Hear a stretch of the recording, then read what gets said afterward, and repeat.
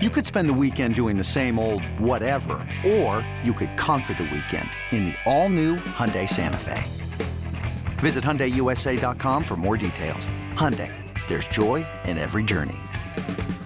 Introducing the two-way V4, where groundbreaking fuel cell technology meets fresh foam cushioning for the ultimate performance. With fuel cell, each step feels explosive, delivering unparalleled energy return. Paired with fresh foam, experience maximum comfort throughout the game. Its lightweight textile upper offers support and breathability without sacrificing agility. Whether you're hitting the clutch shot or locking down the opposition, the two-way V4 gives you the tools to play at a high level. Learn more and purchase the two-way for yourself at newbalance.com.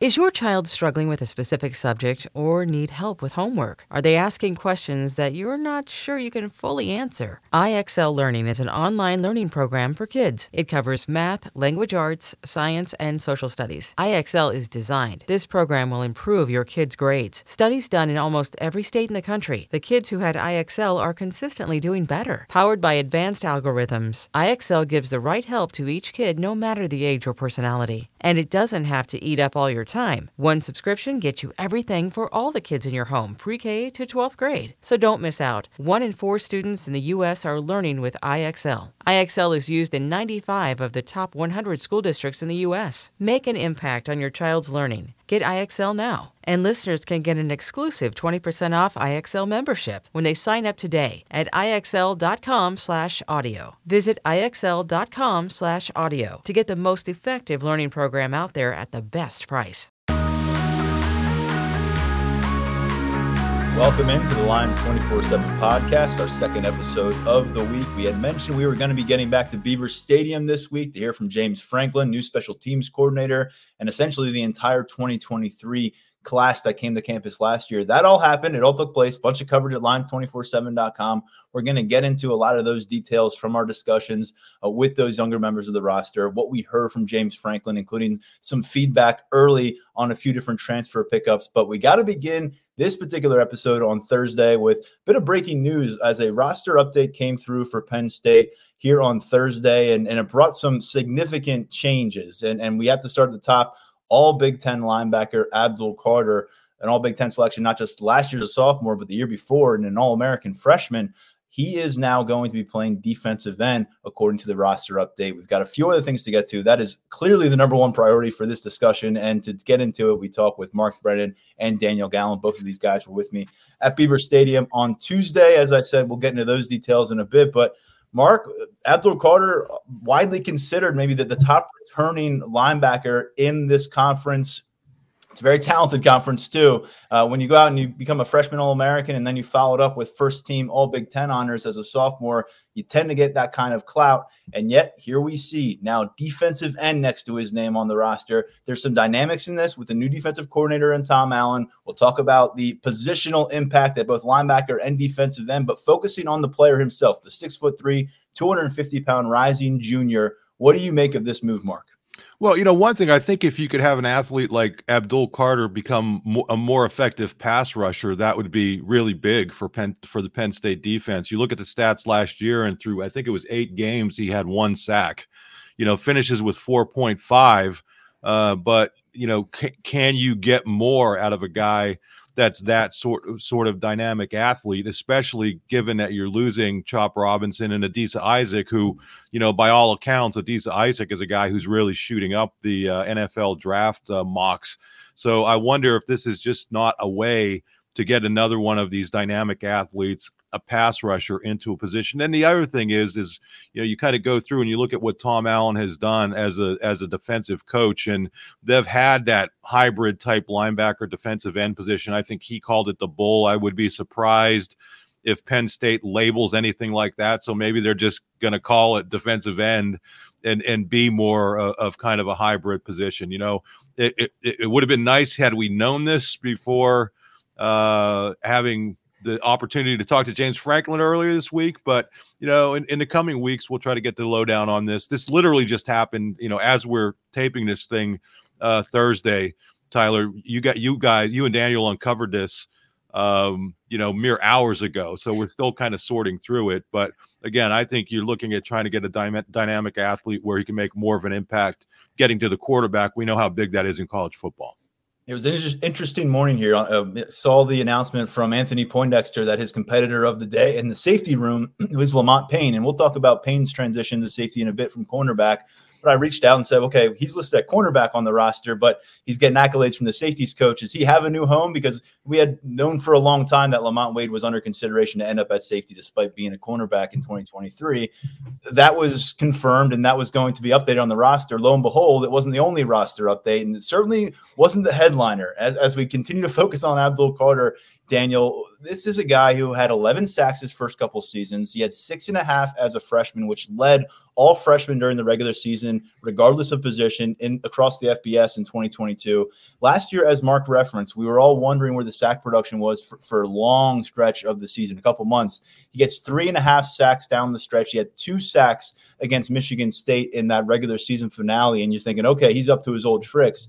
We got to recalibrate a little bit here, but it's very much different, I would say, than Micah Parsons, who didn't really get to show off his prowess as a pass rusher. A guy who was 6'3", 245-pound range on campus, not too far off from Abdul Carter where he is right now. But he had 1.5 sacks as a freshman, ballooned up to 5 as a sophomore. And I think we were all anticipating he would be more of a presence on the edge and maybe more of a hybrid type as a junior. He opted out with the entire situation in COVID.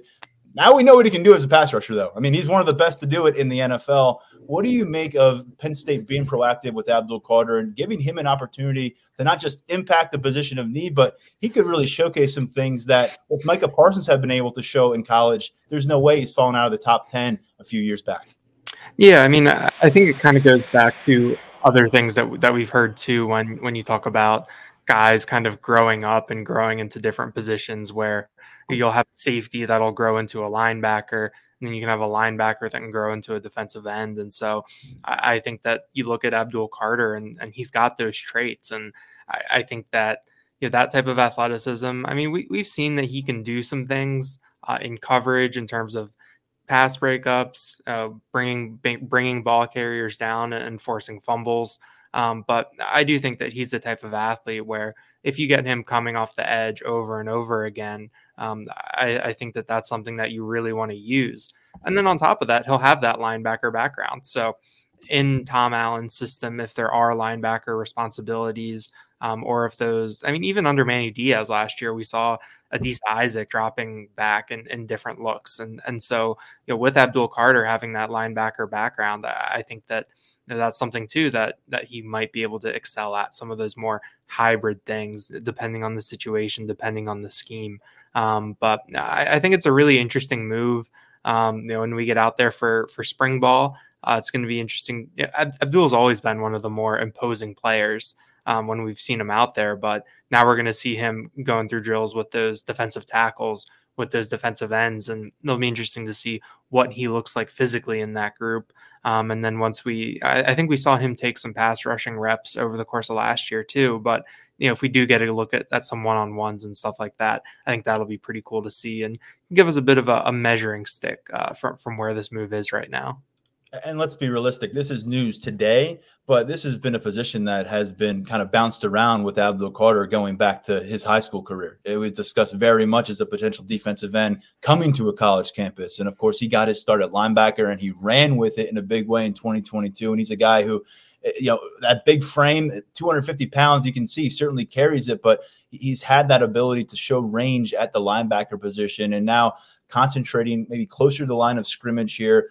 I'm curious because Tom Allen told us a few days before Christmas when him and Abdul Carter got together in the Penn State weight room for the first time and had a little interaction. He said, we had a tough time blocking you at Indiana. Now I have to try and find ways to make you unblockable. That's the way that Tom Allen said it. And I want to go back to something you referenced, Mark, and that's that within the structure at Indiana, and we have to be really realistic about this too. He's coming over to what was in a lot of metrics the number one defense, not just in the Big Ten, but nationally. And there's a lot of talent that he could have only wished, hoped, and dreamed for in Bloomington. And James Franklin has a decade on campus and has a way that he wants things run defensively. So we're not quite sure how many things carry over from Indiana to Penn State, but typically you'd see a 4-2-5 schematically defensively, and that included a couple hybrid positions. We had Jared Kelly, Indiana's beat reporter within the 24/7 Sports Network, on with us shortly after Tom Allen was hired here on the podcast, and he did a nice job breaking down that It's a 4-2-5, but one of those fifth guys at the defensive back position is more of a hybrid linebacker defensive back.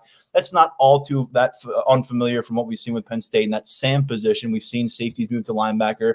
We're going to talk about that again in a second. But there's also that bull position that they ran, and that's what you're talking about, Mark, which really more fits Abdul Carter to a T. The edge, outside edge rusher, guy who's going to be able to stand up, maybe provide some coverage downfield. And that essentially, to me, is a money position in the game of football. You look at that the way this game is going and who's getting paid big bucks. That edge rusher role. I mean, we at 24/7 Sports, we don't even rank defensive ends and defensive tackles anymore. We rank edge defenders, and that can end up being the stand-up linebackers in college. It can end up being hand-in-the-dirt defensive ends in college. And then we rank interior defensive linemen. So there has been kind of that divide and growth at the position when you look at the different levels of football. And so, Mark, when you review what they have on the edge now and the thought process of adding Abdul Carter to a group that's led by former five-star Denai Dennis Sutton, who got a few starts with Chop Robinson sideline. You got fifth-year experienced guys in Zariah Fisher, who's been having a great winter workout schedule, and Amin Vanover. You got a sixth-year guy that we just don't know much about at this point, in Smith Vilbert. He hasn't played a regular season game since 2021, but the size is there, and we've seen it flash in a bowl game in the past. And then, of course, Jameel Lyons, year 2 on campus, burned redshirt last year. And a lot of us were eyeing him up to maybe make a shot at a starting role in year 2 on campus, despite some of the veterans. Throwing a guy like Joseph Mapoye, Mason Robinson, who are trying to get their feet underneath them here in year 2. And you like the depth at this spot, despite losing 2 NFL talents. Mark, what do you make of how this is all going to work out for Deion Barnes? Because there's a lot of names to sift through. And now throwing Abdul Carter into the conversation gives you a lot of options. Yeah, the more the merrier, right? I mean, I think, Denai really is the one guy who I think established himself. He was essentially a starter last year. But, beyond that, you have guys who have been productive in spots. Amin Vanover, Zariah Fisher, I think has gotten better and better throughout his career. Again, you throw Jameel Lyons, I think has an unbelievable upside. But I'm sure they're looking at this as, this is probably going to be the last year for Abdul Carter, right? And how do you possibly get the most out of him? So whatever you have at defensive end there, if you think you're going to be able to get more out of an Abdul Carter as a starter, and I don't think they do this unless he's going to be a starter. I mean, that would be. I know they're going. What James Franklin is going to say is there's competition for every position, but if healthy, I would bet dollars to donuts that Abdul Carter is going to be a starter at this position, whatever they're going to call it. So, yeah, I think the more the merrier. I think the bigger question, Tyler, is how does this impact the linebacker group? Because we're talking about an abundance of riches at defensive end. In my view, even losing the 2 guys who are going to be pretty high NFL draft picks. But when you start looking at the linebacker positions, all of a sudden you have 2 veterans there at the mic.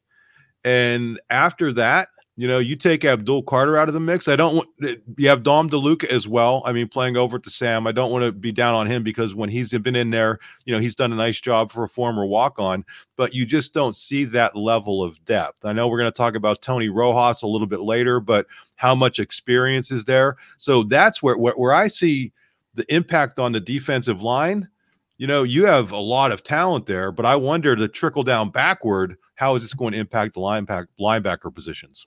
Yeah, there's a couple of those class of 2023 players that we promised we'd get into at the linebacker spot. Tony Rojas, Kavion Keys, also Tamir Robinson, of course. And when we focus on this linebacker spot now with Abdul Carter, out of that equation, at least for this conversation, Daniel, you talk about the box positions. So Dom DeLuca, typically going to be a guy who's outside, whether you want to call it that hybrid position that they ran in Indiana, the Sam position that we've become accustomed to that Curtis Jacobs started at. Jonathan Sutherland previously played at, a former safety himself. Tyrese Mills has made the move over from safety to linebacker. He's a guy who came to campus after being a Lackawanna defensive back and then played a little bit of linebacker in 2022, suffered a season-ending injury that August, resurfaced last year at safety again. But we noted down in Atlanta before the Peach Bowl that he was working with the linebacker group, and lo and behold, he's back with the linebackers now. He's got eligibility through next year, but Tyrese Mills now, a couple years on campus, year 3 on campus now, second position change, significant injury. You want to see what comes out of this for him. But Sam's a spot where they could use, or the outside position is a spot where they could use some fortification. Tony Rojas can maybe contribute there. Maybe you could start there, depending on how they view him in this linebacker unit. But in the box, because that's where Abdul Carter certainly was, guys like Keon Wiley, Kavion Keys, they're starting to become names that are more integral to what this defense wants to do. Tamir, too. Tamir Robinson as well, yes. Yeah, I mean, I think that when you talk about moving Abdul Carter out of that room, I think it opens things up a little bit in terms of competition and gives these younger guys, I think, a lot more of an opportunity. I know that you talk about, James Franklin says, like Mark mentioned, there's always competition, everything's up for grabs, but realistically, coming into this year, Abdul Carter, Kobe King, I'd say both of them were entrenched at those spots. So you were just looking at the Sam, and with Tom Allen coming in, how does that position look different? And so I think that moving Abdul Carter down to defensive end, I think that it fortifies your depth there. I put it on the board, but last year they had a pretty nice 5-man rotation. You lose 2 of those guys. Jameel Lyons bumps up into that group. Now Abdul Carter's in that group with Dennis Sutton, Fisher, Vanover. So you're back to 5 there. And then you look at linebacker, and now you have a chance for guys like Tony Rojas to get on the field. Kavion Keys is someone who there's, I think, a bunch of buzz about. Yes. There's a lot of excitement for someone who didn't burn his red shirt last year, who didn't have a big role last year. So, and then Tamir Robinson is someone who, whenever you look at that linebacker group during warmups or the couple snaps you got here and there, you'd see him on the field, and he's someone that really kind of took your attention with his build, with his size, with his frame. And so I think that it is, it'll be interesting because there's not a lot of experience there. Some of these guys are going to have to take a leap to really establish themselves. But I do think that having, opening things up a little bit more, not just having the Sam, having guys competing to be the will, to play in the box, I think is going to be a pretty interesting dynamic and is going to allow some guys to really show what they can do. Kavion Keys, I think, is a little lost in the shuffle because he came to campus with Abdul Carter and right before Tony Rojas, and it's kind of like, okay, well, how does he fit in this whole conversation? He redshirted a couple of years ago. Last year, took on a larger role, but still a relatively reserve role at the linebacker spot. But Keys is a guy who's really come a long way physically, and I know they like where he's at mentally here in year 3. Or I'm sorry, Keon Wiley. Saying these 2 names among each other for the rest of the year is going to be difficult. But that's Keon Wiley, and then Kavion Keys we'll get to a little bit later here in the episode because he's part of that rundown we're going to do with this 2023 class. But keeping the focus on the defensive side of things here, I just want to note at the front 7, we're talking about end, we're talking about linebacker. If you missed it, we had Devon Ellis on with us on Monday on our podcast, and he had a lot to say about that defensive tackle room, which didn't lose a single person, brings back Alonzo Ford, who was an Old Dominion transfer, and brings in a really big freshman class. So that is an area that is very well fortified. You're not really having to replace parts or scramble around there. But in the secondary, really a lot of movement today at safety. We talked about Tyrese Mills jumping over to linebacker once again after spending time in that safety room. And we've got another one on the move in Mekhi Flowers. He's actually going across the field to the other side of the football, now at wide receiver. Flowers is a guy who flashed 2-way Power 5 prospect material in the state of Pennsylvania during his high school career. He had almost 2,000 receiving yards as an upperclassman. He had 50-plus catches in each of his 3 final high school seasons. So he is very comfortable on that side of the ball, and he was very much considered on that side of the ball coming out of high school as a top 24/7 prospect. A couple of years at the safety spot, burned red shirt in 2022, had limited action primarily on special teams last year, focused on safety. And now, Mark, we see him do something that we've seen it not work out quite as well for past examples here in recent memory. Marquise Wilson going from cornerback to wide receiver. He ultimately circled back to cornerback before transferring. And then we saw Christian Driver make the move from cornerback to wide receiver after his first year on campus. He caught 1 pass last year. He's now elsewhere in the Big Ten as a Minnesota transfer pickup. So we'll see if they have more success here with Flowers, who, as I said, has a track record on offense. This is interesting, though, Mark. They're up to 13 scholarship receivers on this current roster. They're going to add Peter Gonzalez and Tyseer Denmark to that group in the summer. That does include Josiah Brown, who's going to be sidelined this spring. There's a lot of bodies, and 5 of them on scholarship are from within that 2022 class. You swap out Driver for Mekhi Flowers, and you've still got Tyler Johnson, Anthony Ivy, Omari Evans, and Caden Saunders, and a lot to figure out. Yeah, you have 13 scholarship players, and you have 25 questions about who's going to be what over there. I mean, and I think that's why you go ahead and do this because, let's face it, outside of Harrison Wallace late, and I think you're probably going to be able to expect some consistency out of Julian Fleming. At last check, Keandre Lambert-Smith was barely used in the bowl game.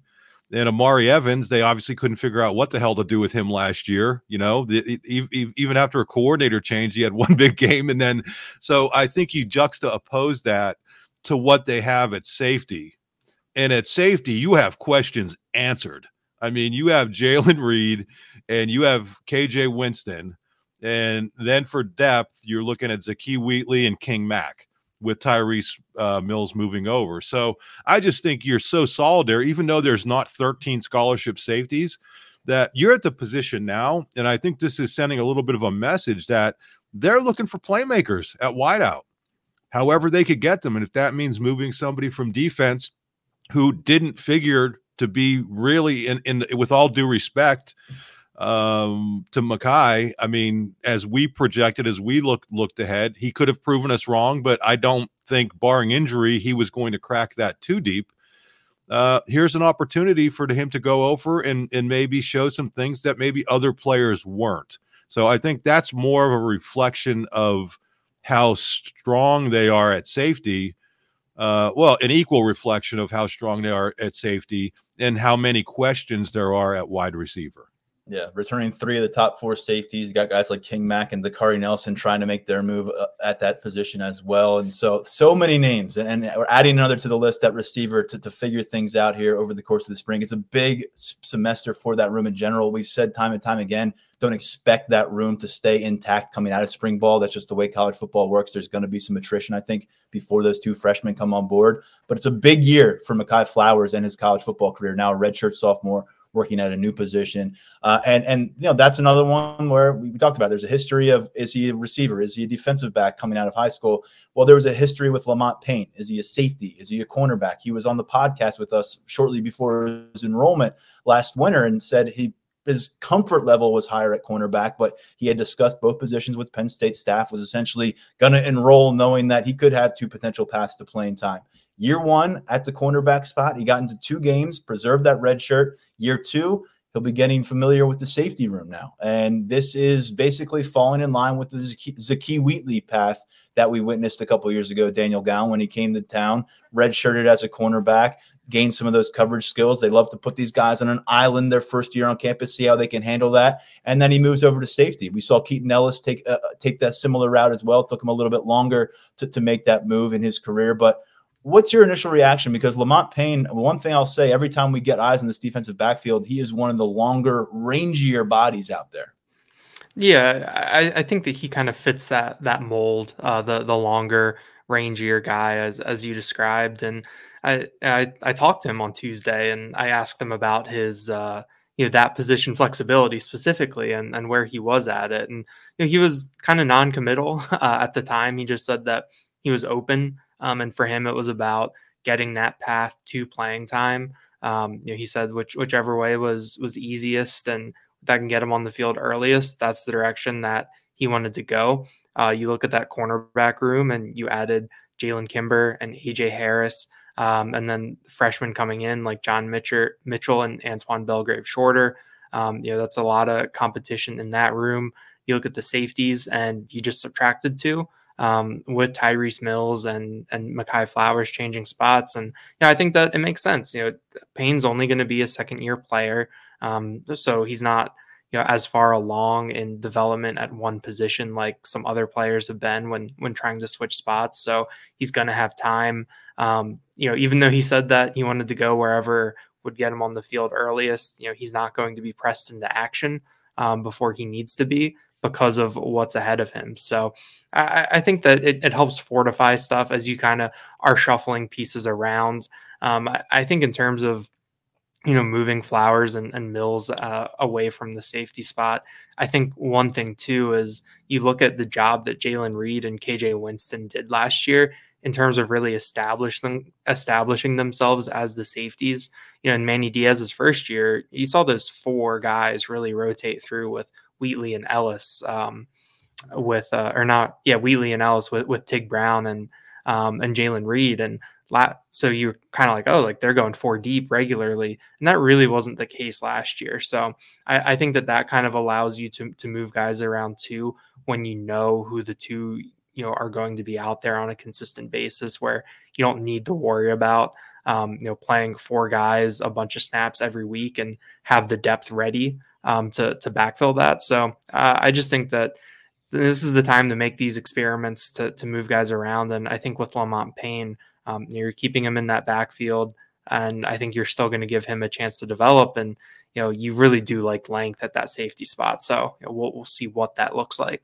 I really like the coverage skills that I think are at your disposal in that safety room beyond that starting pair. We know Zakee Wheatley's have been counted on as a number 2 safety for a while now, last couple of years. Don't expect his role to go anywhere. Maybe that gets bigger, but as you've mentioned, those two starters did really good to clamp things down. But you've got King Mack, who's probably going to play quite a bit in the slot coverage this year. He certainly could be a cornerback if he wanted to be, or if Penn State wanted him to be. And then you've got Wheatley, who I just mentioned, former cornerback. You've got Lamont Payne, former cornerback. And then you've got Dakari Nelson roaming around looking like a big dude, and we're still trying to wrap our heads around what he's going to be for this defense. But just an update there as we work our way through. One more thing. Can we go back to the Abdul Carter going to defensive end conversation? Because last year we saw – no, you're done.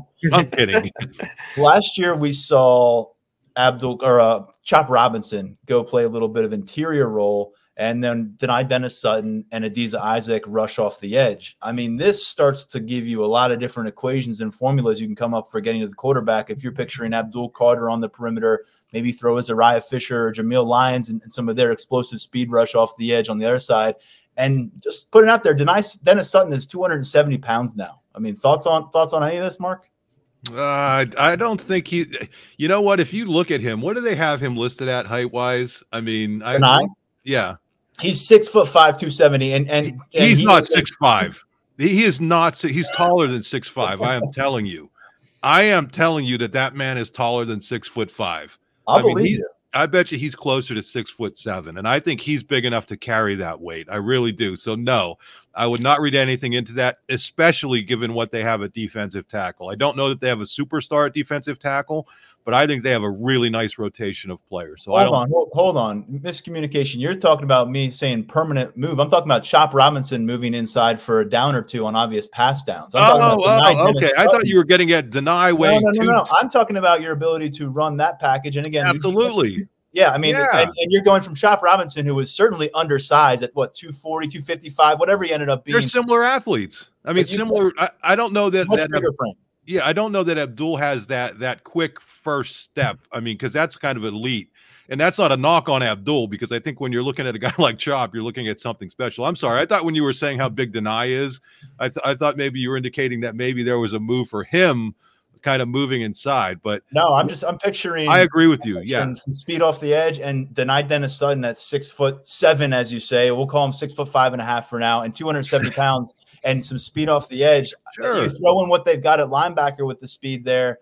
And I mean, what they got across the field, this is just, it's a lot of fun. I think it's important for Penn State when you have the depth that they do on defense. We said this last year. How do you find your best 11 for different circumstances? And they have an advantage. And think about where Tom Allen's coming from, a roster that was getting routinely gutted by the transfer portal and guys going to other Power 5 programs. Now he's got this abundance of options at all three levels and the mind to work with it. It's exciting stuff. I mean, it's kind of a refreshing take on this Penn State defense, not necessarily a conversation I thought we'd be having at this stage of the calendar year. Yeah, he has he's going to have his own style, but he would be wise to look at the way that Manny Diaz got creative and did things, and he will. I mean, he's not. I don't think he's some sort of egomaniac who's going to say it's my way or the highway. I mean, he's going to look at what was effective at Penn State last year, what's been effective for him, and I think you're going to have some sort of meeting in the middle or wherever it may be. But yeah, I mean, that's what I thought the beauty of Manny Diaz was, is that he found ways to best utilize guys. I mean, when you were looking at Johnny Dixon having as many sacks as Abdul Carter, what's that telling you? That's telling you this guy isn't afraid to rush anybody or play to anybody's strength and put them anywhere on the field. And that's what I love about it. So yeah, absolutely. And I think that's part of what this whole thing with Abdul is about, is giving him the ability to play all over the place. I mean, I hate the Dallas Cowboys, but if you look at what they do with Micah Parsons, I mean, he's not always lining up as a rush defensive end. I mean, sometimes he'll be standing up, sometimes he'll drop back into coverage. And I think that's what people are trying to figure out, the best way to utilize these unbelievable athletes. And I think Abdul Carter kind of falls into that category. Yeah, positionless basketball has become a big topic. I think we're starting to see positionless defense start to really take off across all levels of football. And Penn State has the bodies and athleticism to really come up with some new things. Circling back to Tuesday, we had a chance to go face-to-face with James Franklin in the Beaver Stadium media room for the first time in 2024. It was our first press conference setting with Franklin since the Peach Bowl postgame in Atlanta. Obviously, a lot has changed. There's been about 25 guys added to the roster, a bunch of guys removed from the roster, and 3 new coordinators trying to settle in. When we did hear from James, he said 2 priorities stand out at this stage of the year. 1, getting everyone on the same page with the 3 new coordinators to eliminate a need to reteach things when they get on the field this spring and ultimately into preseason camp. And then 2, trying to figure out where the depth chart stands. And I suppose some of this roster movement is a byproduct of that. But Franklin discussed a lot of depth that he sees, and he thinks it's going to result not just in a high-quality spring, but listeners out there will like this. He's expecting a very high-quality spring game. And there's been years where Franklin has forewarned us not to expect a high-quality spring game because of some depth issues.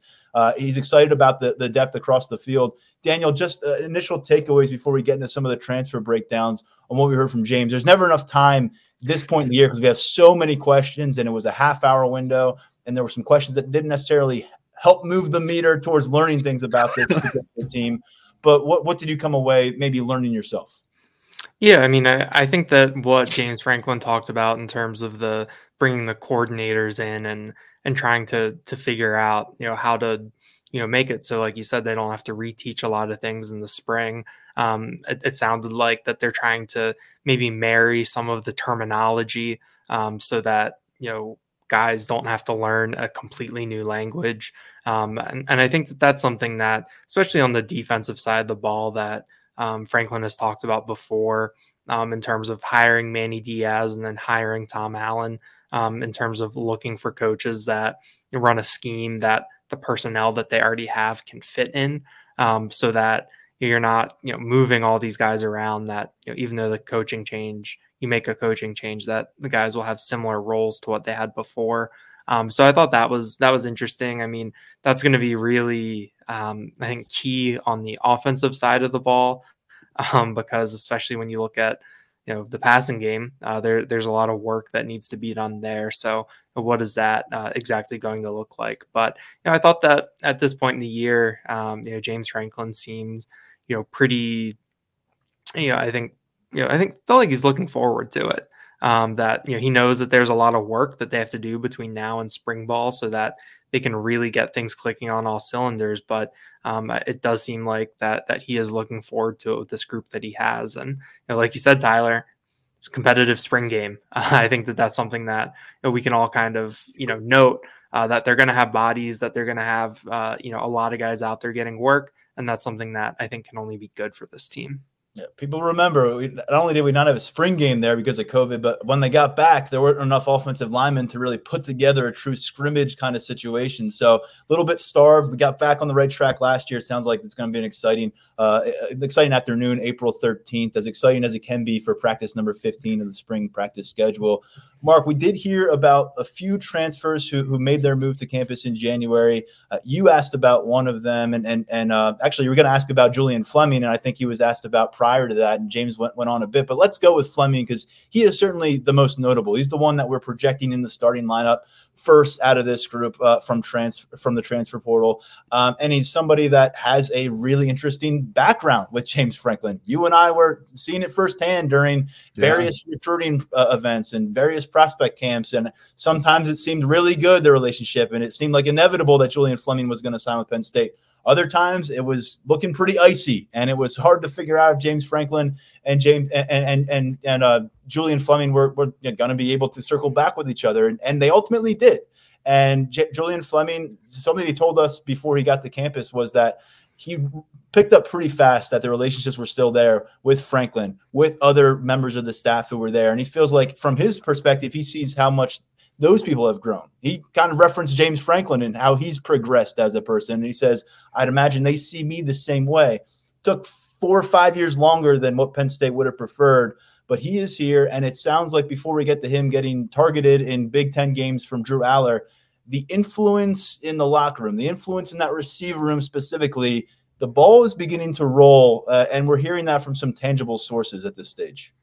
Yeah, one of the different things now about college football, and this is the case with Fleming and with Nolan Rucci, is, as a coach, you may get a second bite at that apple at some point, so don't burn bridges. I'm going to use as many cliches as I can here. But in all honesty, we saw the way that went, and James told us, he said, there were times when they thought they had Julian Fleming. And, it would be really easy, especially when he goes to one of your arch rivals, to kind of say, that's it, we're done with this guy. But I think wisely, you don't do that, especially now. I mean, now we are where we are with the transfer portal, and he didn't do it, I think ends up working out well for Penn State. But yeah, I mean, we saw this situation where, we're there, and James is talking to the mom and the grandfather and, all these different people. And it was just interesting to see. But with respect to the impact in that room, we have heard from some of the players when the intern went out to the bowling event recently about, how he's kind of emerging as a leader. But the one thing Franklin said that I liked is that the first thing what Julian Fleming didn't do is talk a lot initially. He came in and kept his yap shut and kind of gauged what the situation was.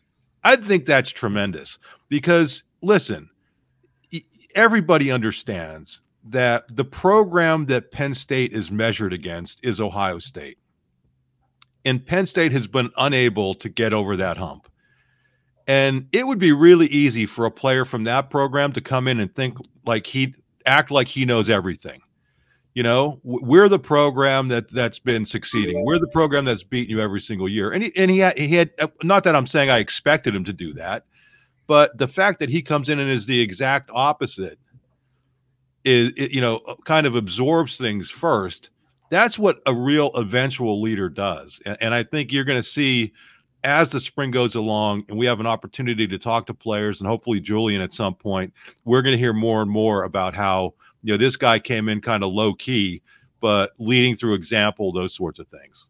He said in a lot of places when you show up to work there for the first time, you want to spend some time keeping your mouth shut and your ears open is the way that James Franklin phrased that. And he said James Franklin has really put his head down, gone to work, shot a commercial along the way, a pretty good one with the car dealership here in town. But it sounds like the work he's putting in the facility very much matches what the expectations were when he committed to Penn State. We wrote about it a bit about he was potentially going to give this group a boost beyond the box score. And we'll see what the box score looks like for Julian Fleming because he has plenty to prove from a productivity standpoint. But he's like a professional asset, it feels like, for this receiver group. I had a chance to check in with Carmelo Taylor earlier in the week, the only freshman scholarship receiver on the roster last year, now redshirt freshman. I didn't get through my question about Julian Fleming, and he was already excited, smiling ear to ear and kind of ready to jump at the answer. He just says that thus far, Fleming's been a great sounding board, a guy who's there to provide answers, advice when you need that, and just kind of seeing the initial reaction, genuine reaction from Carmelo Taylor on this, fifth-year senior coming from the top receiver room in the country. Just a lot of respect addressed towards a new member of the roster. Daniel, you wrote about Nolan Rucci, who was also asked about during James Franklin's press conference, and he's a guy that, like Julian Fleming, was a 5-star recruit from the state of Pennsylvania, was recruited by Penn State, went elsewhere in the Big Ten. Unlike Julian Fleming, he did not break through as a starter on that other campus. Wisconsin fewer than 10 snaps during the regular season last year. He played a bunch in their bowl game. James Franklin told us that was really an important step for Rucci, getting some confidence, getting that extended run against LSU, but also for Penn State and their ability to kind of navigate his recruitment process. This is a guy who's 4 years removed from dominating high school trenches now. He's a redshirt junior. We know he's going to be working at right tackle. It can be a fun competition to follow between him and redshirt freshman Anthony Donko. What else did you gather from what Franklin had to say on Rucci? And now that we're, I guess, 5-6 weeks removed from this being a really quick move from him going to the portal to Penn State, how are you wrapping your head around what he means for this 2024 team? I thought what James Franklin said about the bowl game was really interesting, because we hear it all the time, and I think that we do it sometimes in terms of how much stock can you actually put into a bowl game, how much can you write those games off, etc. But when you look at Nolan Rucci's career, I think he had around 70 snaps in 5 games over his 3 seasons at Wisconsin, and I think about half of those snaps came in the bowl game. So I think that gave Penn State some real concrete data, that gave Rucci some real tape to take into the portal with him when he left. And so I thought that was interesting to hear from Penn State side that, yeah, they looked at that tape. James Franklin made the point that Wisconsin stayed really healthy on the offensive line and they didn't rotate guys, which kept Rucci on the bench for most of his career. And then he talked about the physical side of things. He said that Rucci came in at 299. Penn State initially listed him on the roster at 300. Now he's up to 305 on that 6'8" frame. And Franklin talks about that. That's a lot, and to keep weight on that type of frame takes a lot of work. He kind of made it sound like that being, under Phil Troutwine and how Penn State develops its offensive linemen will help Rucci. He said that previous regime, under Paul Christ out at Wisconsin, they wanted those guys to be massive. And you saw it every year in the draft, the type of offensive lineman that Wisconsin was putting in. That changed a little bit last year with Luke Fickell coming in. And now with coming to Penn State, Rucci doesn't necessarily need to be, the biggest, baddest guy. They can develop him. They can put him in the strength program to get him where he can be productive on the field for them. So I think that when we get these roster updates, I think that he is someone that is going to be really interesting to look at in terms of how his weight goes. And when we see him on the field, what that looks like and how he's able to use it. But I think that the way that Franklin phrased it is that there's a lot of excitement around Rucci, having him come in, add him to the mix at tackle. And I think that it's going to foster some competition and could make things, it gives you a different look kind of at the tackle spot. And guys like Chimdi Ono, Anthony Donko, who we heard from this week, very complimentary early on about what Nolan Rucci has brought to their group through some winter conditioning work, just by spending time together. Again, someone who spent 3 years at a pretty high-level Power 5 program there at Wisconsin, especially in that offensive line room with the tradition they have there.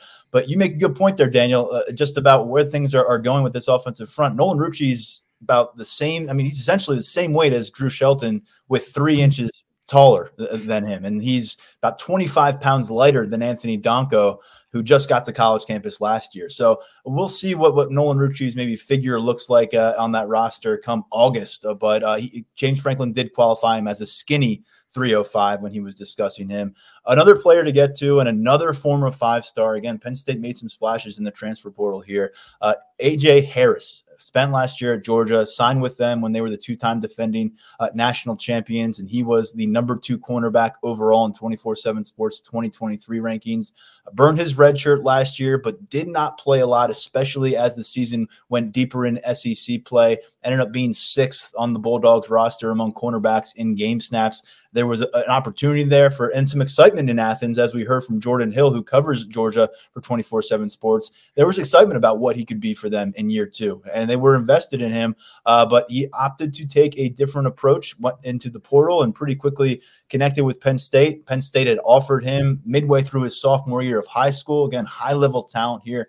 And he ultimately gets to Penn State, enrolls, not much fanfare, not much of a big splashy announcement around it. He's just all of a sudden here on campus.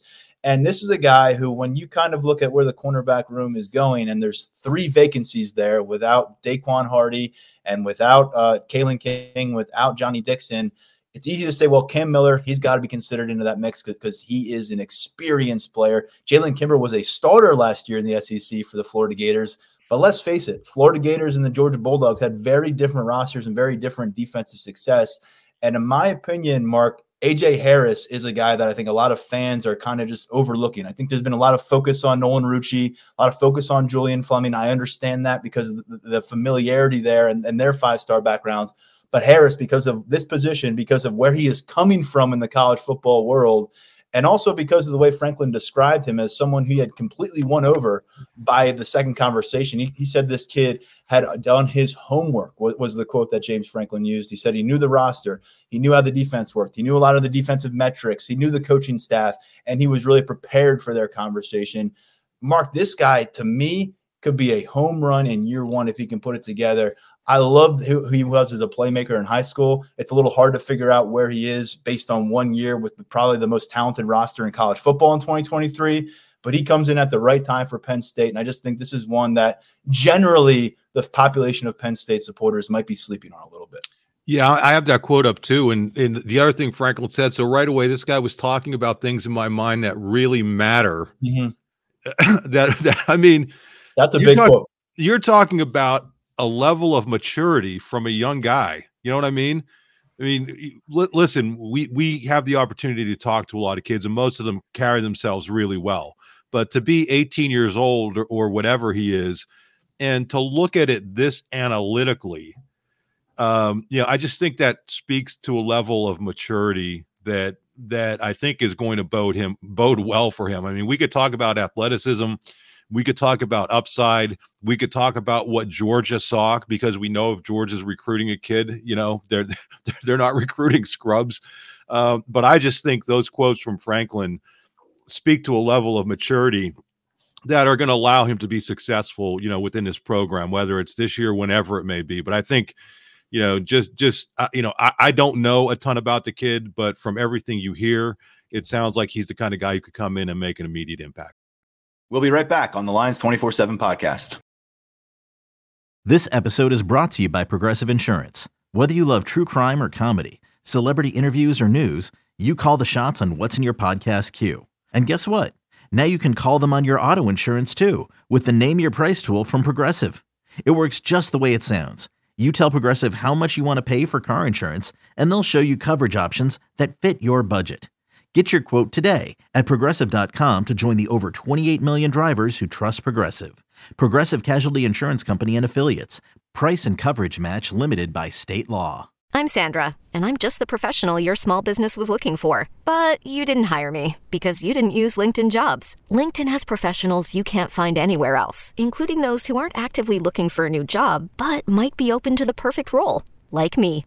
In a given month, over 70% of LinkedIn users don't visit other leading job sites. So if you're not looking on LinkedIn, you'll miss out on great candidates like Sandra. Start hiring professionals like a professional. Post your free job on linkedin.com/recommend today.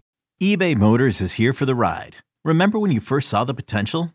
And then through some elbow grease, fresh installs, and a whole lot of love, you transformed 100,000 miles and a body full of rust into a drive that's all your own. Look to your left. Look to your right. It's official. No one's got a ride like this. There's nothing else that sounds like, feels like, or looks like the set of wheels in your garage. With over 122 million parts, you can make sure your number one ride or die stays running smoothly. So there's no limit to how far you can take it. Brake kits, turbochargers, engines, exhaust kits, roof racks, LED headlights, bumpers. Whatever your baby needs, eBay Motors has it. And with eBay Guaranteed Fit, it's guaranteed to fit your ride the first time, every time, or your money back. Plus, at these prices, well, you're burning rubber, not cash. Keep your ride or die alive at ebaymotors.com. Eligible items only. Exclusions apply. On Tuesday, aside from getting James Franklin, as I said, we got a chance to speak with more than 24 second-year members of this Penn State roster. It was scholarship players. It was walk-ons alike. It was very enlightening, and it's not something we're going to be able to cover here on one segment of our podcast, but we're going to go through. We each selected a few guys we wanted to spotlight. We have a lot more coverage to come at Lions247.com. We got a dedicated thread right now on our message board, kind of dropping notes on this stuff as we go through it. We have a lot of audio to listen to. Again, 20-plus guys. Give us a little bit of time, but we're going to go through some of the highlights right now. We'll start with you, Mark, because you had a chance to sit there with the number 1 ranked member of this class when they all got to campus last January, Javen Williams, in-state offensive lineman, a guy who got a little bit of run at the offensive tackle spot last year, but preserved redshirt status like all those offensive linemen did. What stood out to you in your time with Williams? Hey, first of all, this group I thought was just terrific. You know, that can't be an easy thing. The way Penn State does it, and I have no problem with it because eventually we're going to have an opportunity to talk to these kids. But for people who don't realize, Penn State does not make true freshmen available to the media. So typically our first access, if it's at a New Year's Six bowl, some of them do have media days on site, some of them don't. The Peach Bowl did not. At those things, typically like at the Rose Bowl, the true freshman, the entire roster is available. This was the first availability for all of these kids. And to walk into that situation, it's in the recruiting lounge at the stadium. And I just want to set the scene, Tyler. Mm-hmm. And, you know, a horde of media there, and these kids are sitting at tables with microphones and cameras and hidden iPhones sitting right in front of them. And, you know, it can't be an easy thing. And I think overall, these guys just handled themselves extremely well. And I will tell you that for my money, Javen Williams, you know, I told one of the SIDs, I said, you got to get this guy in front of the media because he carries himself extremely, extremely well. Again, I want to say that all these guys did, but I was just kind of blown away. And then I learned from him, and I think this is just so important. You know, we had heard last preseason that this was one of the offensive linemen they thought had a chance to play early. You know, maybe not quite where Shelton was the year before, but they saw an upside in this kid. And they did something that to me was so smart. Even though he wasn't playing in the road games early in the year, they traveled him and he roomed with Olu Fashanu. I mean, just brilliant. And to hear him explain what that meant to him, how Olu conducted himself like a professional, how the night before games, Olu in the hotel room wasn't playing video games, you know, wasn't eating. He was stretching. He was working. He was working at becoming better in the hotel room. And this rubbed off on this kid. I mean, that really, really stood out to me. He told me, or us, some of us sitting there, when he arrived, and I always love talking about this because you see what a difference a college weight program and strength program makes. He arrived at 287, and he played last year at 317. I mean, you know, he's got a huge frame, but still. He said he's down to 310 now, and he wants to be in that 310 to 315 range. That's kind of his sweet spot. Mark, they've got him at 304 on the latest roster update. Yeah, so well, this was, he got some weight though. I mean, that's pretty. I mean, he's putting some work on his body, is what I'm getting. Also, he's only 18, so I'm just jumping around my notes here. He doesn't turn 19. He said he's the youngest member of the class, and it's like. So you can see where the coaching staff, and I'm not saying he's the next Olu. I'm not putting that on anybody. But I just thought it was brilliant that the coaching staff, because he was talking, I'm like, how did you end up, rooming with Olu? And he's like, well, I'm really not sure. And I was like, they don't do any of this stuff just by chance. I mean, they obviously saw something in you. And then it gets even better. This kid, his dad when he played football and his brother when they played football, both at lower levels, high school or smaller college, wore number 74. He's got 74 tattooed on his arm. And he let it slip I want to see exactly how he said it. Yeah.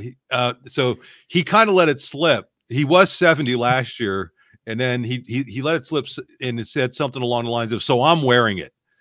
And I said, so you got 74. He's like, well, no, there's like a 50-50 chance that I'll get it. But so the fact that one of the incoming freshmen has 70 at this point, I think we could expect to see him in 74. But listen, we can talk about X's and O's and what these guys do and leverage and all this stuff. But one of the very cool things about this availability to me is getting to know these kids and what they're about and how they carry themselves. So those are some of the little tidbits from him that I thought just were really good.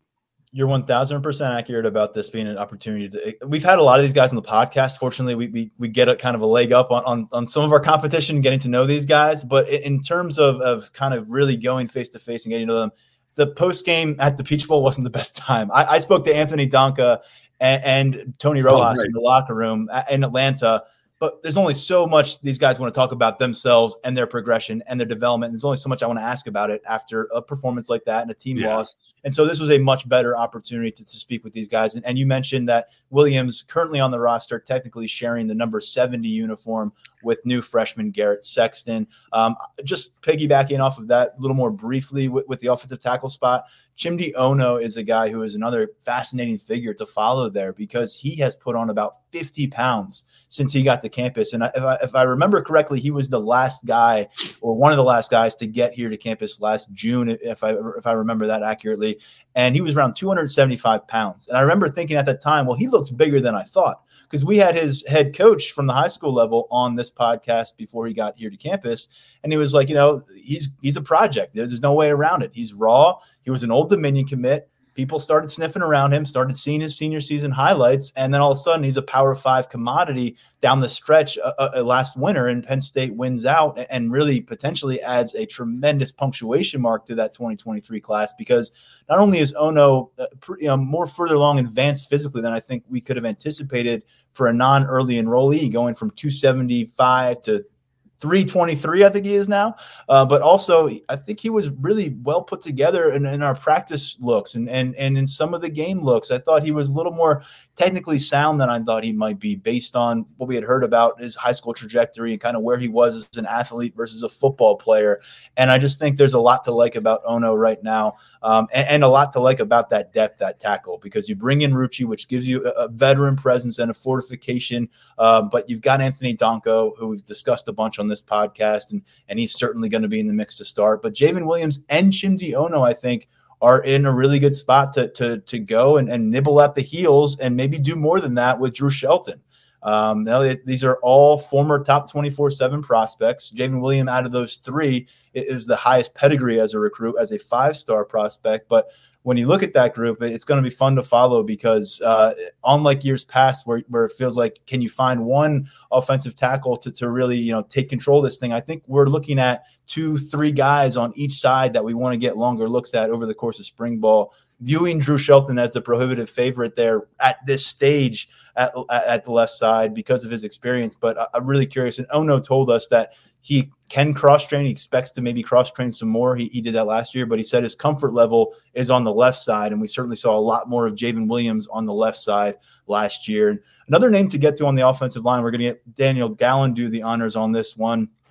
He was a highly rated one too, top 100 recruit out of high school, a 2-time state wrestling champion, one of the leading members of Penn State's 2023 class, but ultimately did not get on the field for any of the 13 games last fall, although he was available on the practice field. Alex Birchmeyer. He's somebody who got the kind of opposite of Anthony Donka, started off last year at tackle, ended up working his way to an interior role by the end of it. That's where he spent his time at guard during the fall after being a tackle for much of the spring. Daniel, this was kind of those mystery conversations that we wanted to have. And this is one of the guys we had. You're the one who was there with the Birchmeyer. What did you learn? Yeah, I thought it was really interesting to talk to him, given his trajectory in terms of being a very highly regarded recruit, and then coming in and we didn't really see him. He was kind of out of sight. He was on the mind of some of our subscribers who wanted to know more about him as the season went on. But mostly it was in scout team looks, the little bit that we got. But he said that he liked that experience out at right guard. that, getting that, really quick introduction to college football in terms of, going against some of these defensive ends off the edge, he said was pretty informative for him. And he stuck at right guard and really likes that for him. I think the one thing in talking to him is that I think that he kind of recognizes the role that having that redshirt year will play in his development. He said that the mental side of the game was a little bit more difficult to adjust to than the physical side of the game.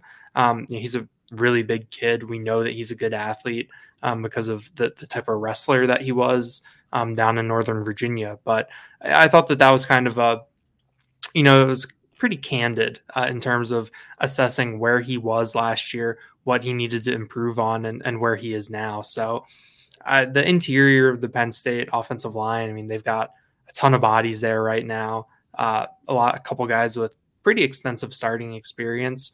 So, if Alex Birchmeier, makes a move, it would have to be a really big one. But I think that he is someone too, where he kind of has that long view on things, that he knows that these things take time. He knows that there's an adjustment.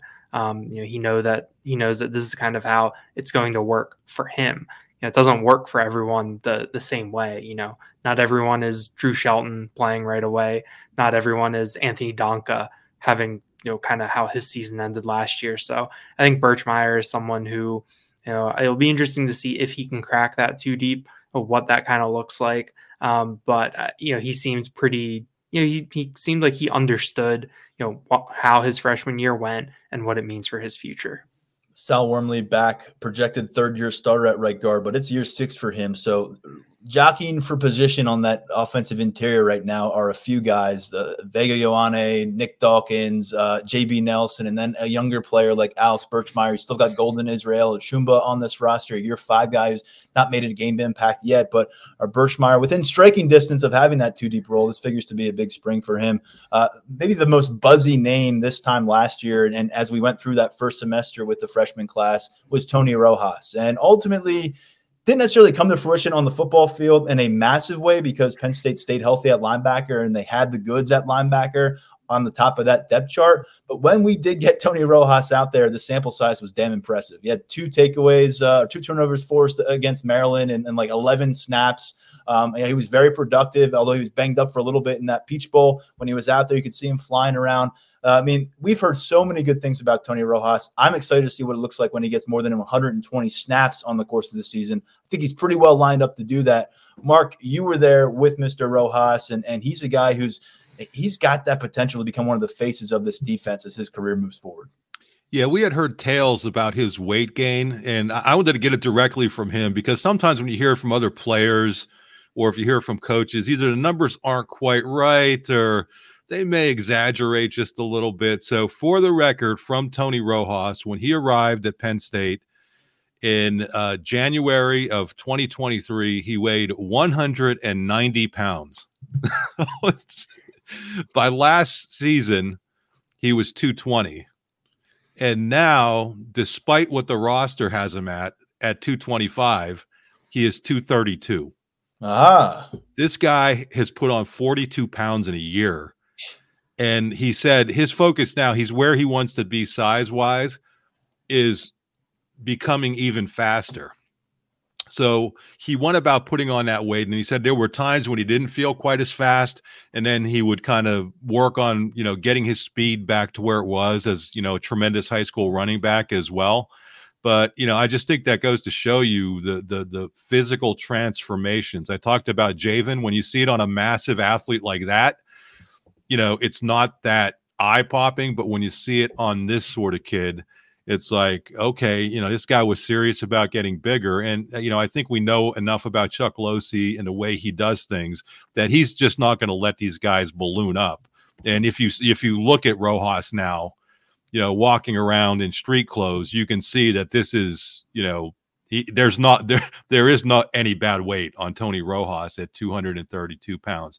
I asked him, last year he played that will position, and I said, how much positional flexibility do you have? And he said, in the Tom Allen system, you're looking at those Mike and Wills being very similar to one another. It sounded like even more similar than they were previously, but he said he's open to playing the Sam as well.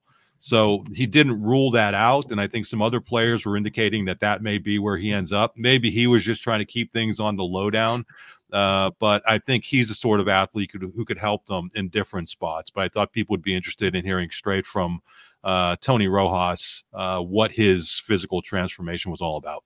Dom DeLuca was clearly the number 2 guy at the Sam position last year behind Curtis Jacobs, and he handled a lot of that work in the Peach Bowl as well. But Tony Rojas, I agree. I mean, when he got to campus last year, I didn't know if he was the kind of guy who could really legitimately go out and play all these various positions, but he could. I mean, we saw Curtis Jacobs do it during his career, and I think Tony Rojas is the kind of athlete, and it sounds like he has the kind of awareness out there as a defender to really get it done. I'm really excited to see what Tom Allen can do with him. And sticking at linebacker, someone who did not cross that red shirt threshold last year, but really garnered a lot of praise from this staff and teammates as things went on, is Kavion Keys. He's someone that we heard about more and more behind the scenes as the fall went on. And by the end of that process, he was named the Scout Team Player of the Year, not just on defense, but on special teams. I think he shared those with a couple other guys, but he was singled out in those 2 phases by this coaching staff for what he did.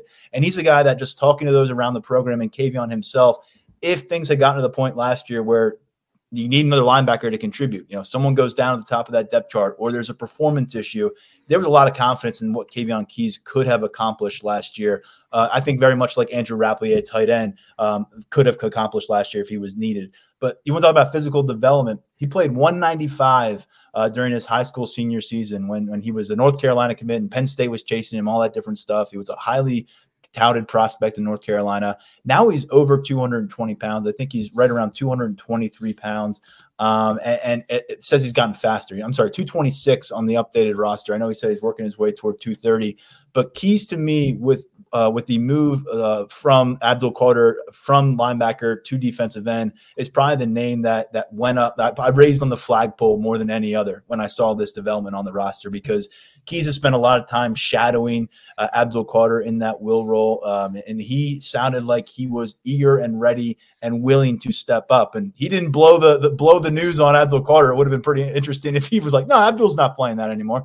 But he is a guy that I think probably as much confidence in anyone who redshirted last year on this entire class, in my opinion, and just based on what we've heard around the program. And it's tough to kind of hang your hat on a lot with a guy who hasn't been involved for more than 50 or so snaps and hasn't been out there for more than 3 or 4 games. But I think out of everybody who didn't go out there and play a little more extensively last year, he's the one that I think could jump up to a really formidable role within this defense. I think he's going to be a stalwart on special teams as well.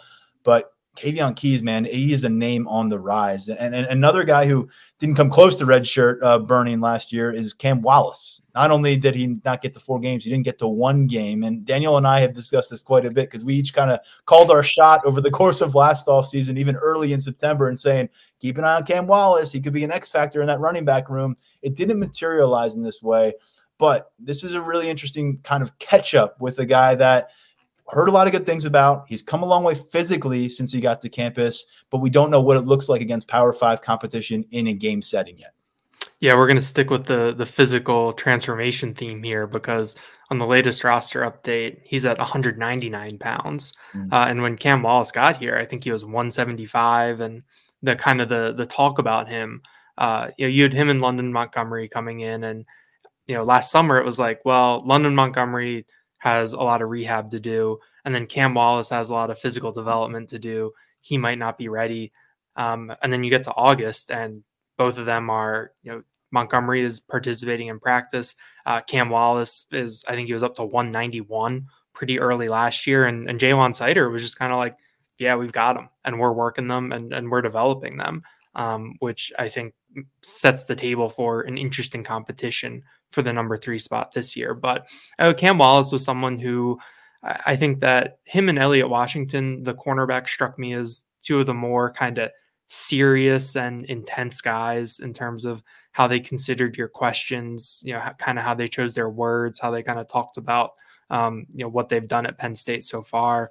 Cam Wallace was really complimentary towards Nick Singleton and Katron Allen as, players who have helped bring him along and have been mentors and have been very helpful. And he's really, I think the one thing that struck me is he's really looking forward to the competition that Penn State is going to have in the running back room this year. They lost Trey Potts. We know kind of how important that number 3 running back can be at a position that can really put you through the physical grind.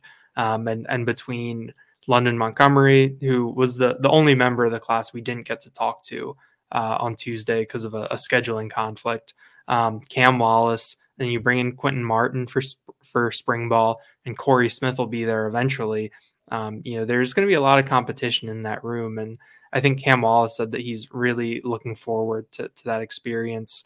I also asked Wallace about, later in his high school career, he was kind of had that athlete label.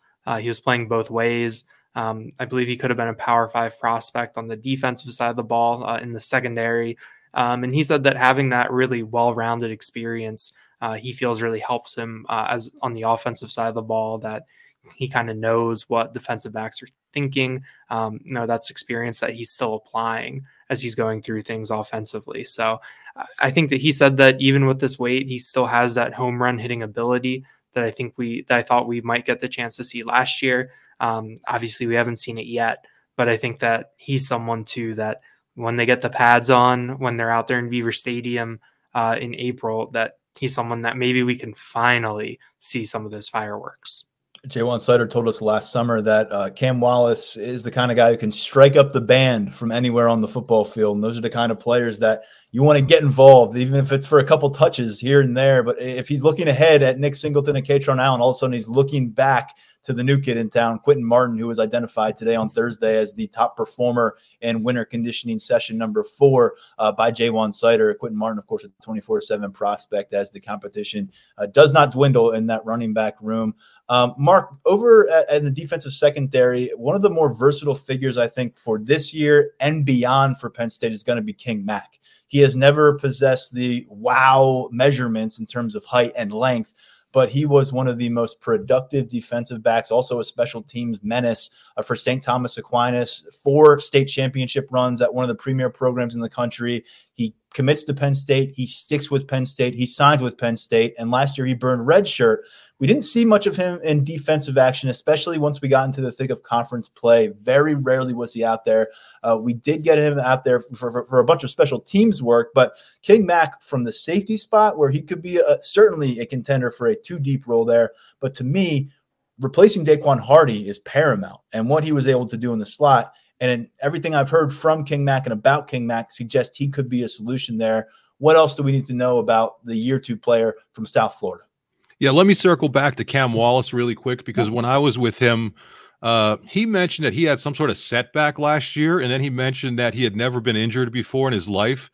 He was sidelined a bit, I think, coming out of preseason camp. Right. So I said, I asked, were you bumped up? And he just stared at me and didn't want to say anything, which is, and I want to be clear, I'm not making fun of the kid, but it's drilled into these kids not to talk about injuries and for him to be confronted with that. But I couldn't not ask, because he had mentioned that he had a setback and that he had never been injured before. But he said, I think he put it, I want to turn a setback into a step up. So I wanted to add that to the context of him not playing last year, because I don't know how much he would have played anyway, or, whether that factored into it or not. But with respect to King Mack, yeah, I mean, he's viewing himself as being, a nickel slot type guy that he can step in and play that position as well. And we've seen in the past that Penn State has used guys from different positions to handle those roles. He also thinks that he could be the guy who steps up as a punt returner. I know there are some other people who may have some things to say about that, but clearly when you look at the speed that he has, you're talking about a multiple time state track champion down in Florida, which there's something to be said for that. Not that you sneeze at being a track champion in Pennsylvania, but I said, so what did you run last year? Again, trying to get it, straight from the player. And he said he ran 4.3. And I think we all know that Daquan Hardy's high up on that list at 4.2 something. And he said his goal is to get down into the 4.2s. But one of the again, I love these opportunities, because you can ask about some different things. And when you think about King Mac, how do you get that name? How did you get the name King Mac? And, sometimes you ask a question like that and you don't, I don't know. My parents came up with it. It was my, great uncle's name or something. He said that his dad named me. He said that his dad said that Mac stands for number one, and that when he was born, he said, "You're going to be the king of the Macs. You're going to be the king of the number ones." And then his dad said, "Your name is what you have to represent." Whoa. I mean, I was like, again, this is like an 18, 19-year-old kid explaining his name in a way where it's like, wow. I mean, I was truly like, that to me was really impressive. And then you think, how the heck did his dad know? I mean, his dad obviously knew something was going on because this kid is really good. So again, just another one of those different stories that we're able to get when we finally talk to these kids one-on-one. Last time we saw a safety filling that role in slot coverage was Lamont Wade back in 2020, I believe. Mixed results there. Daquan Hardy was so consistent in recent years that it really feels like just a pivotal piece of this equation as Penn State has new faces and new places and stuff like that. Who is going to surface there? And King Mac has been mentioned as a potential candidate for that job since his earliest days on campus last year. Just to follow up on that in the secondary with some of these second-year players, Zion Tracy is another guy who was banged up last year. I brought up that subject. He didn't want to get into it, but this time last year we saw him in an arm sling during a thon event here at Penn State, and he wasn't involved for spring practices, which the fact that at the end of the fall he leads all freshmen in snaps, that's a bit surprising. I mean, because he's not the most physically imposing figure in this class. He wasn't out. They didn't really get the benefit from the head start of being an early enrollee on the football field. And yet when you look at the end of it, he's right around 150 snaps, which isn't a ton, but it did lead this freshman class. And Tracy said he took pride in that. I don't know if he was aware of it before I brought it up, but that he was the most active freshman out there. And he's someone that I can tell you, a different approach. Elliot Washington, much more of a thorough conversationalist, I would say, whereas Zion Tracy maybe more about his business in the conversation. Just get you the answer. It may not be what you're looking for, but he'll tell you what he's thinking.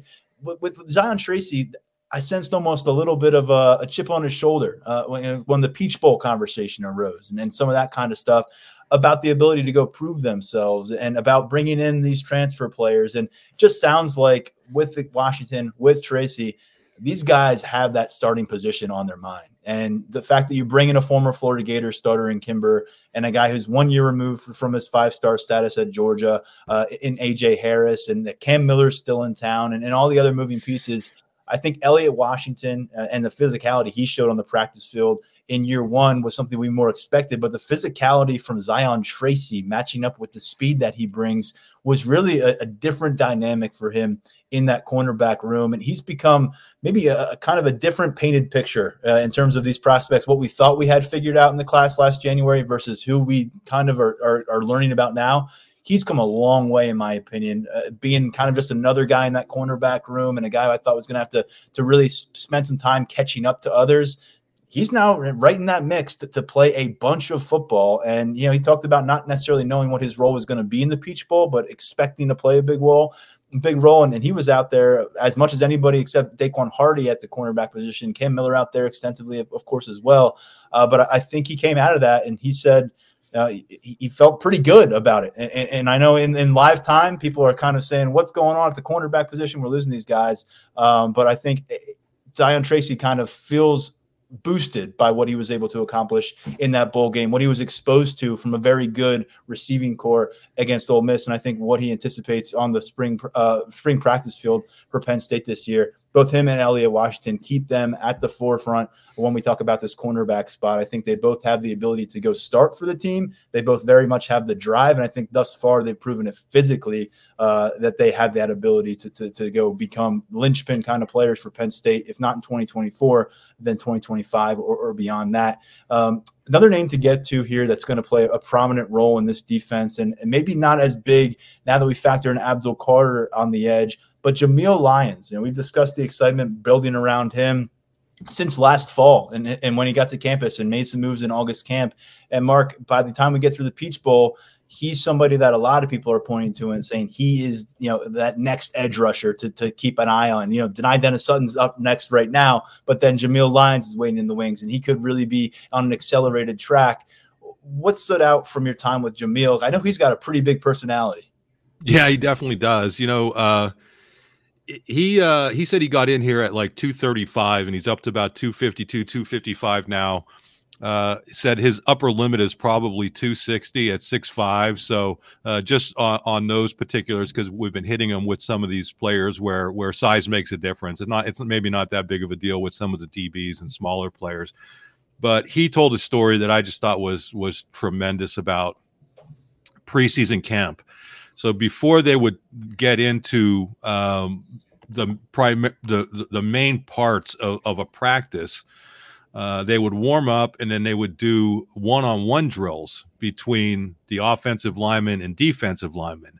And we've been there where they've done the Lions Pride or whatever they call it, where it's skill players versus defensive backs. But we've been there with the offensive and defensive linemen at different times too. And the way that happens is Franklin calls out different players, so nobody knows who's going to go.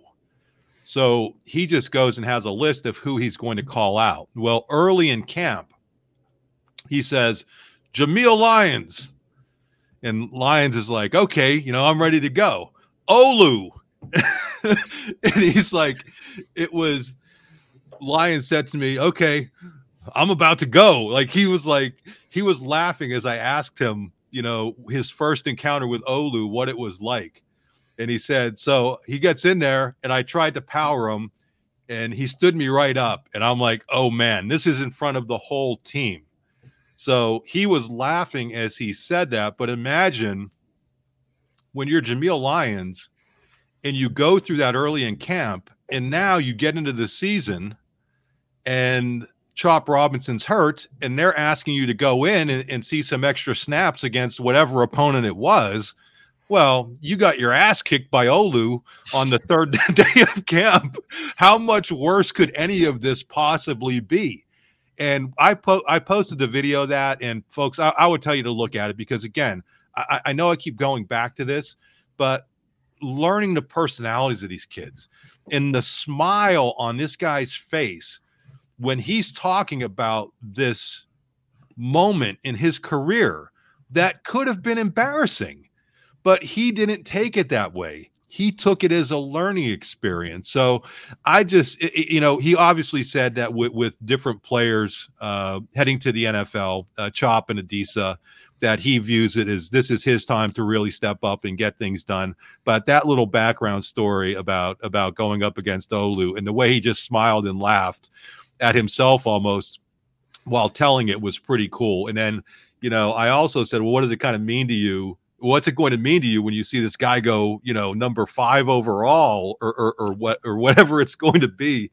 And he said they are not wrong when he's talking about NFL scouts. He's the real deal because he learned from experience. So it was nice talking to Jameel. It should probably come as no surprise that Olu Fashanu dished out some life lessons to young defenders last year, and Jameel was not alone, as Daniel Gallen learned.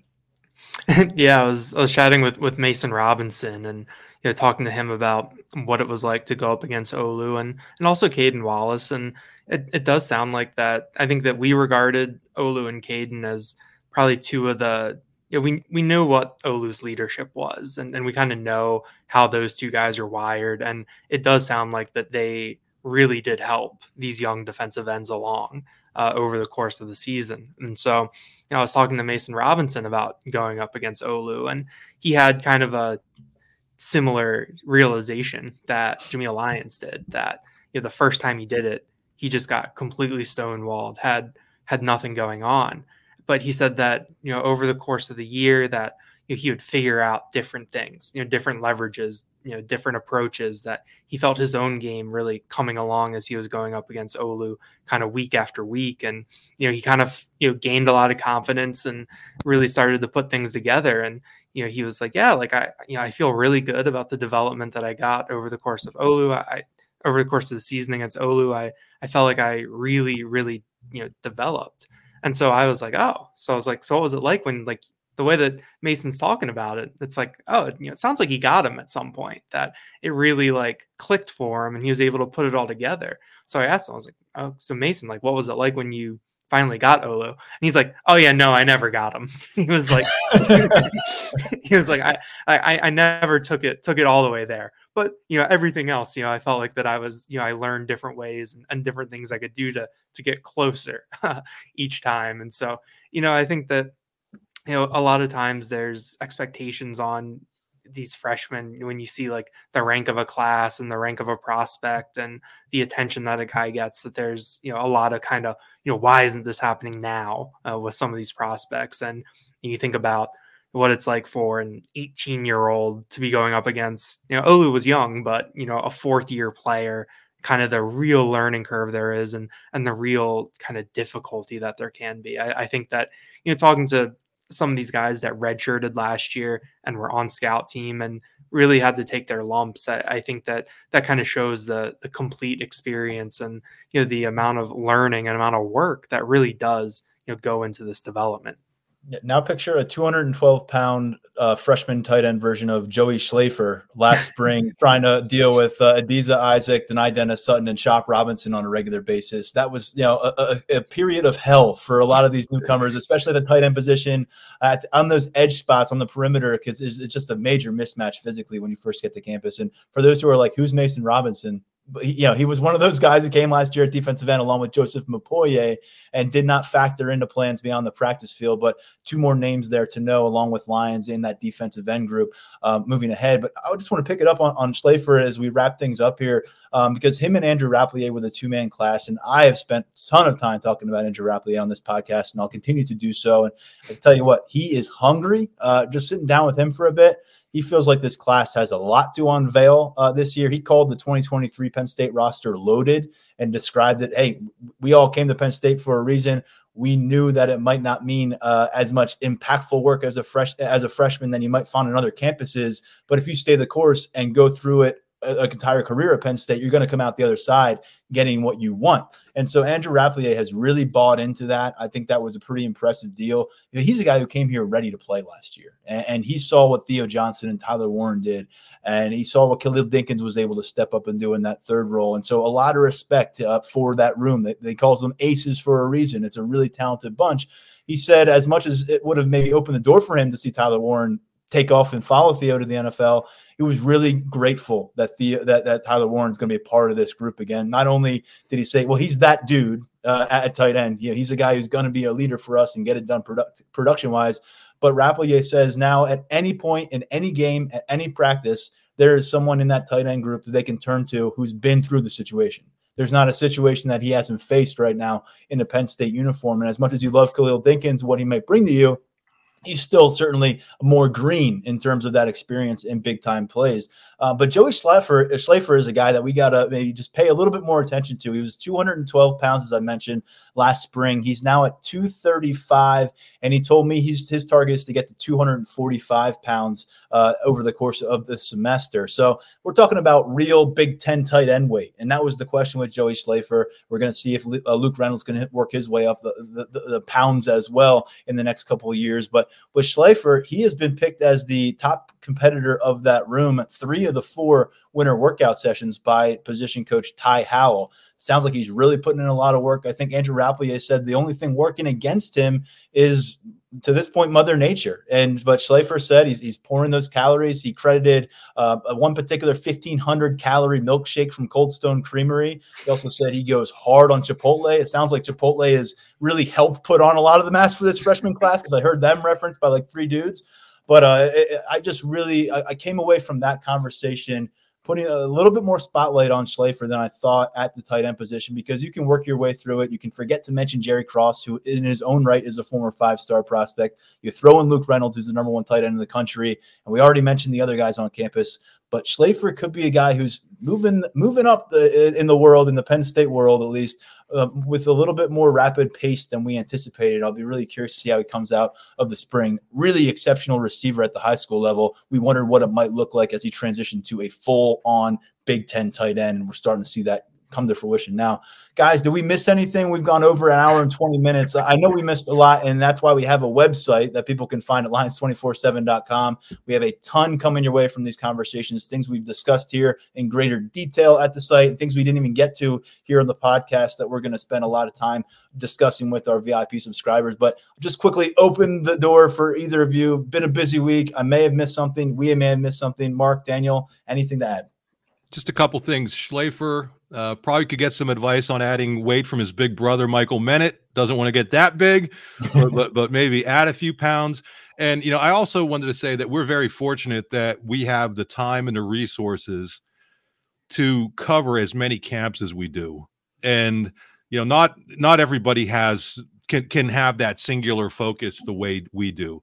And by being able to do that, we get to see so many of these kids actually playing. And Tyler, you get a lot of them on the podcast. So you get to know them. And when you get to know them, we get to know them. And Brian Doan and the recruiting team, they talk to these kids. So we get to know them through them. And now Tyler Calvaruso. So I'm not bragging, but I'm saying we go into these things with a little bit of a leg up on a lot of people just because we've been following these guys forever. And then, we don't talk to them for a year. And then it's really fun to go in after that year and see how they've grown and matured and kind of developed. And again, I would just like to close by saying, I thought these guys handled themselves really well. Not that we've ever been to one of these things and guys have handled themselves poorly, but I think it speaks to kind of the type of kid that Penn State recruits. And I'm not just saying that. I mean, it is not easy to go in there and answer questions the way that these guys do with all of us sticking our microphones and cameras in their face. Thought they did a really nice job and was really happy that we were able to have that availability. I agree with you. And we're in for the full ride with these guys. When they commit when they're 16 to when they leave when they're 23, 24, we're covering every step of the way. I think a good example is we had Caden Wallace on the podcast a couple of weeks ago. We had Caden on a few weeks before he enrolled on campus, and now we have him after year 5 on campus as an NFL draft riser. So we're invested in these guys. Some of them that we talk to, they're not going to be on campus a year from now. Some of them are going to be superstars in the NFL down the road. But right now we're just trying to kind of get a lay of the land with about 24 to 30 dudes. Daniel, anything else to add before we say goodbye? No, I'm just looking forward to really going through this audio and putting whatever nuggets that we find on the board. I think that thread is going to be a really fun resource for our VIP subscribers. Check it out over at lions247.com. Right now, you can get on board 30% off an annual VIP subscription. That's going to do it for myself, Mark Brennan, and Daniel Gallon. A packed episode, one of the longer episodes we've done exclusively just talking about this football team right now, starting to set the stage a little bit for spring practices, this 2024 Penn State team getting a little bit more clarity at certain positions and some curveballs thrown our way even here on a Thursday. On behalf of this whole crew, thanks for tuning in and watching, listening, whatever you're tuning in for the Lions247.com and the Lions 24/7 podcast. Take care, folks. I'm Tyler Donahue. We'll be back next week with 2 more episodes. New CBS Sunday. You collect rewards, right? This is how I make my living. When something is lost, everyone's looking for something. He finds it. You strong swimmer? So-so. So-so's okay. Justin Hartley stars. How you survive, you make quick, smart decisions, and you never let panic take the wheel. Sounds cool. It is cool, actually. Very cool. Tracker. New Sunday on CBS and streaming on Paramount+.